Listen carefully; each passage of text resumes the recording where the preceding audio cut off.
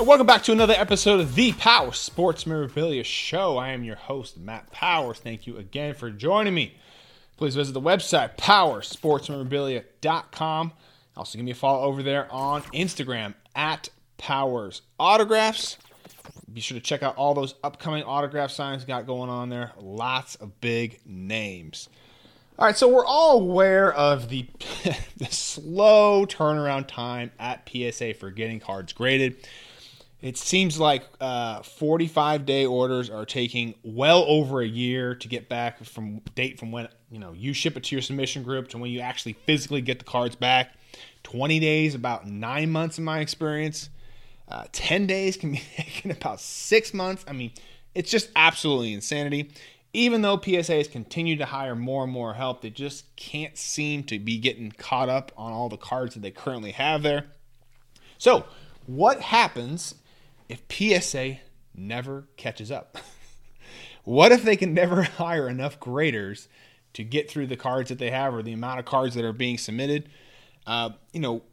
Would you continue to grade cards if you knew that a 45-day turnaround time would take you 2 years, or a 20-day turnaround time, or 20-day turnaround time would take you 18 months, or a 10-day would take you about a year, right? I mean, I ran a poll on my Instagram account asking people that question, and 84% said no, so they would not continue to grade cards. So, given this information about PSA, how does this affect our collecting and investing strategy? That's what today's topic is going to be all about. Again, do your own research on this one. This is just food for thought for you to get you critically thinking about the hobby and maybe some ways that you haven't already been thinking about them. Again, these are just my thoughts here. But let's go ahead and jump on into this list here.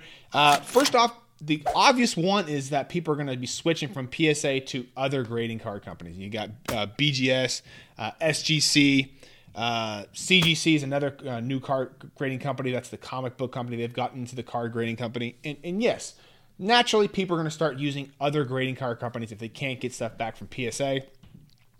But Beckett has slowed down a tremendous amount too. And are the other card grading companies going to hold any value close to what a PSA graded card is?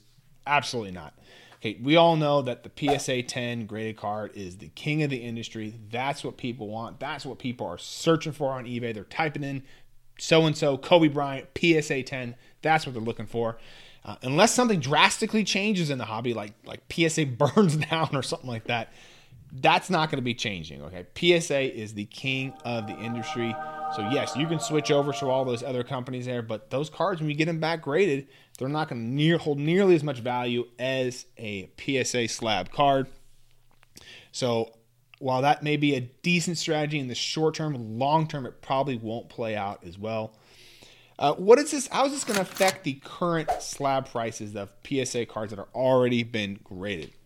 So let's take, for example, the Kobe Bryant 1996 Topps card, number 138, flagship Kobe rookie. Very few PSA 10s of these out there. 2,746 last I checked.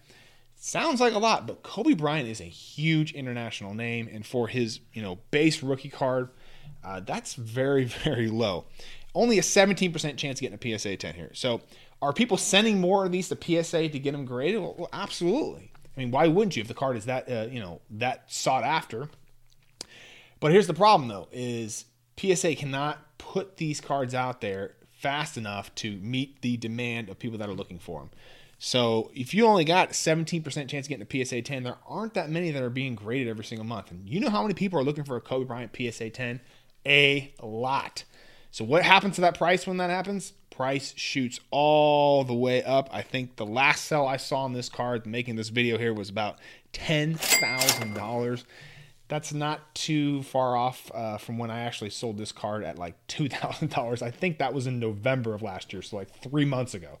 So that's just absolute insanity. The graded cards that we have already in the system are already out there. Those are going to be increasing in value on most cards, the 10s, the 9s. Because you just can't get anything back from PSA, and people want to be able to buy cards. They're not patient enough to wait until something comes out at a perfect price, so they're just going to buy what's available, and that's going to increase the pricing of all the current slabs out there, assuming PSA cannot get caught up with the cards that they already have there. This also works the other way too. Let me give you another example. So the Michael Jordan 1991 Hoops card, number 579. PSA 10s, at the making of this video, were selling for about $500. Okay. This card was like $70 just a few weeks ago. Now, don't get me wrong. It's a great card. I love the card. Any Dream Team card with Michael Jordan is just an absolute must-have in a collection, right? But not many people had this card graded prior to the Jordan craze of all the Last Dance and all that kind of stuff. And this card was readily available, fairly cheap, and a lot of people started buying this card and sent it off to PSA, whether they were doing a 20-day or 45-day. I doubt many people would do a 10-day on that. So you're going to start to see a lot of these cards slowly trickle out of PSA. Last PSA 10 pop I looked at was 659 of these. I expect that number to jump well over 1,000. So in 3 to 6 months on this particular card, you can actually see probably a little bit of a pullback as more cards come out and maybe not necessarily more cards than the actual demand of this particular card, thus dropping the price there. So that's something to keep in mind on this particular card, is to watch that PSA 10 population report as it increases, because I guarantee you there are probably a few thousand of those at PSA. So another thought that came up is, could we see collectors switch from collecting and selling graded cards to just doing ungraded cards? And I actually, when I ran that Instagram poll, a couple people had messaged me and said, I don't even mess with graded cards anymore. The turnaround time is just too long. I'd rather take a little bit of money and sell those ungraded cards, get out of it, and not have to deal with the hassle of the graded cards. And that I totally understand. And it's actually a decent strategy. There is a good amount of money to be made on particular ungraded cards if you know what you're doing. One platform that I've talked about on this show quite some time here is, if you want to get in the ungraded card market, one of the best platforms out there is ComC, which stands out for checkoutmycards.com. Here's what's great about ComC is, if you have ungraded cards, you can ship them off to them. They will scan them and list them on their website and also eBay. And when something sells, they will ship it for you, and then they put that money in a credit on your account, okay? You can then take that credit to buy other cards on their platform, or you can get a credit for blowout cards to buy boxes and all that kind of stuff. But you can actually go ahead and buy ungraded, and they also sell graded cards in there as well, and buy it and say, you know what, that ungraded card right there is $50 or so. I think it's going to be worth $100 in another month or so. I'm going to go ahead and buy it and list it for $100. You can use your ComC credit for that. So you're never actually taking possession of that card, and you're not actually having any money coming out of your pocket, because you're using that ComC credit of stuff that you've already sold in there from the ungraded cards that you've been sending them. So that's a great platform. It makes it super easy to sell ungraded cards. Trust me, I tried doing ungraded cards myself. It's way too much work. Don't do it. Let me repeat that. Don't do it. Send them off to ComC or another similar platform there. But again, there can be a lot of money made in ungraded cards. And again, you're not spending as much as you would on a graded card. And sometimes you can get in and out of it pretty quickly here. And again, you don't have to deal with the mess of getting cards graded. So the question pops up, will people stop grading cards? Absolutely not. Okay, people are not going to stop grading cards. The profit margins are just too high. I've given the example before on the Jason Tatum 2017 green prism I had. I bought that card ungraded for $100. I sold it as a PSA 10 for $3,700. I mean, come on, man. Come on. Like that, you're just not going to find that anywhere, right? So you're not going to make that as much of that profit margin doing ungraded cards. But if PSA can't get caught up, are you going to see a slowdown of people submitting cards that get graded? I think so. And just speaking from my personal experience, I've slowed down tremendously on sending stuff to PSA. They still have about 1,000 of my cards. And here's my thought process behind it, is if I'm going to buy ungraded cards to send to PSA, I better be getting some absolutely massive, huge returns on it, because they're going to be sitting there for at a minimum 6 months, assuming I do a 10-day. Or, over a year on 45 days. So money's just going to be sitting there, okay? Is that a right allocation of resources? You're going to have to be someone, if you're going to choose to do that, that can actually sit on cards for that long. So you're going to have some financial resources in order to do that. Another strategy you may want to shift with grading, as far as just going out and buying cards that are already graded and selling those. Okay, I love that strategy, and that's what I've kind of shifted to. Trying to find cards that are undervalued, that are going to be going up in value, and just buying just kind of your everyday kind of Mike Trouts and Michael Jordans and all those Kobe Bryants and kind of stuff. I mean, people like that stuff.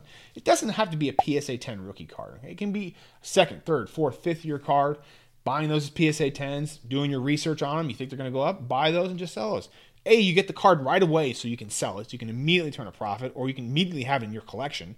That's one thing that I think that we really undervalue with grading is if you're a collector and you're trying to get a PSA 10 card, you're trying to get it submitted yourself, and you're sending the same card 3 or 4 times to PSA, or same type of card 3 or 4 times to PSA, and you're not getting a PSA 10, is that the right worth of time and resources for you to keep doing that? No, you might want to just go out and buy that card as a PSA 10 or whatever grade that you want to get it in, and just save yourself the hassle of waiting for a long time for PSA. 2 more points on this topic of people will stop grading. Panini is coming out with new sets and new cards, it seems like every single month, and the people are getting those graded, so that's slowing down Panini, or slowing down PSA. And the second thing, I think this is actually a big factor, is not just baseball, basketball, and football cards that are being graded now. Now you've got Pokemon cards, you've got wrestling cards, you've got soccer cards, tennis cards now. There's just so much being thrown at PSA. You're going to start seeing MMA cards now. I mean, it's just going to slow them down even more. So last topic on this particular video here is, what is the slowdown at PSA going to have on the effects on sealed boxes? Okay, so sealed wax, if you don't know what sealed wax is, when you buy the box from Panini, whoever you buy from, it's got that seal around it there. Basically, it hasn't been opened. Yes, you can hold on to those and they will increase in value and you can sell them down the road. A lot of people use this strategy, especially on popular years and popular sets, like, for example, Zion's rookie year, holding on to Prism boxes and stuff like that. It's actually a very good investment strategy for the long term. Short term, it may not pay off tremendously, but long term, it is a great one. But again, if people turn away from PSA as far as submitting a bunch of cards to them, they're typically getting these by opening up boxes, right? Are we going to start to see more boxes hit the open market where people are just going to be, rather than opening up, well, I don't want to wait for PSA, I'll just sell it now. Is that going to drop the price down on certain sealed wax, maybe increasing the sealed wax on some other years? I don't know, but that's something to keep in mind the next time that you are looking at sealed wax. So what's my conclusion with this video here? I mean, are people going to stop grading with PSA? Again, no. The profit margins are very, very high. But if anything in this video has hopefully taught you here is the importance of diversifying your collection and learning how to pivot. Okay, diversifying. Hey, listen, we're going to maybe sell some graded cards. We are going to, have some ungraded cards that we're going to sell. We're going to sell boxes, okay? We're going to buy cards graded. There's a bunch of different things that you can do in the hobby to further your collection, or if you're going to be selling them, further that as well. And that's why it's so important to learn about other aspects of this hobby. Don't know much about sealed boxes? Go learn about sealed boxes. Don't know anything about ungraded cards? Learn about ungraded cards. Very important to become more and more educated about the hobby. So if something does happen where PSA says, hey, we're not taking any more cards for a time being, not to say they would do that, but you can say, oh, crap, now I can pivot. I can go over to and do sealed wax, or I can do graded cards, whatever it is that you choose to do. But in my opinion, PSA is going to be slow for quite some time. This is not going to be a short-term thing. The market is just too crazy right now. Way too many cards are being sent out to PSA. They cannot hire graders fast enough. So I think this is going to be the new normal for now, as people like to say, in 2020 and 2021. So hopefully you guys like this video. Hope you guys got some information out of it that can help you with your collection, or if you're into selling cards. Again, visit the website, powersportsmemorabilia.com. Also, give me a follow over there on Instagram at Powers Autographs, and I will see you on the next episode.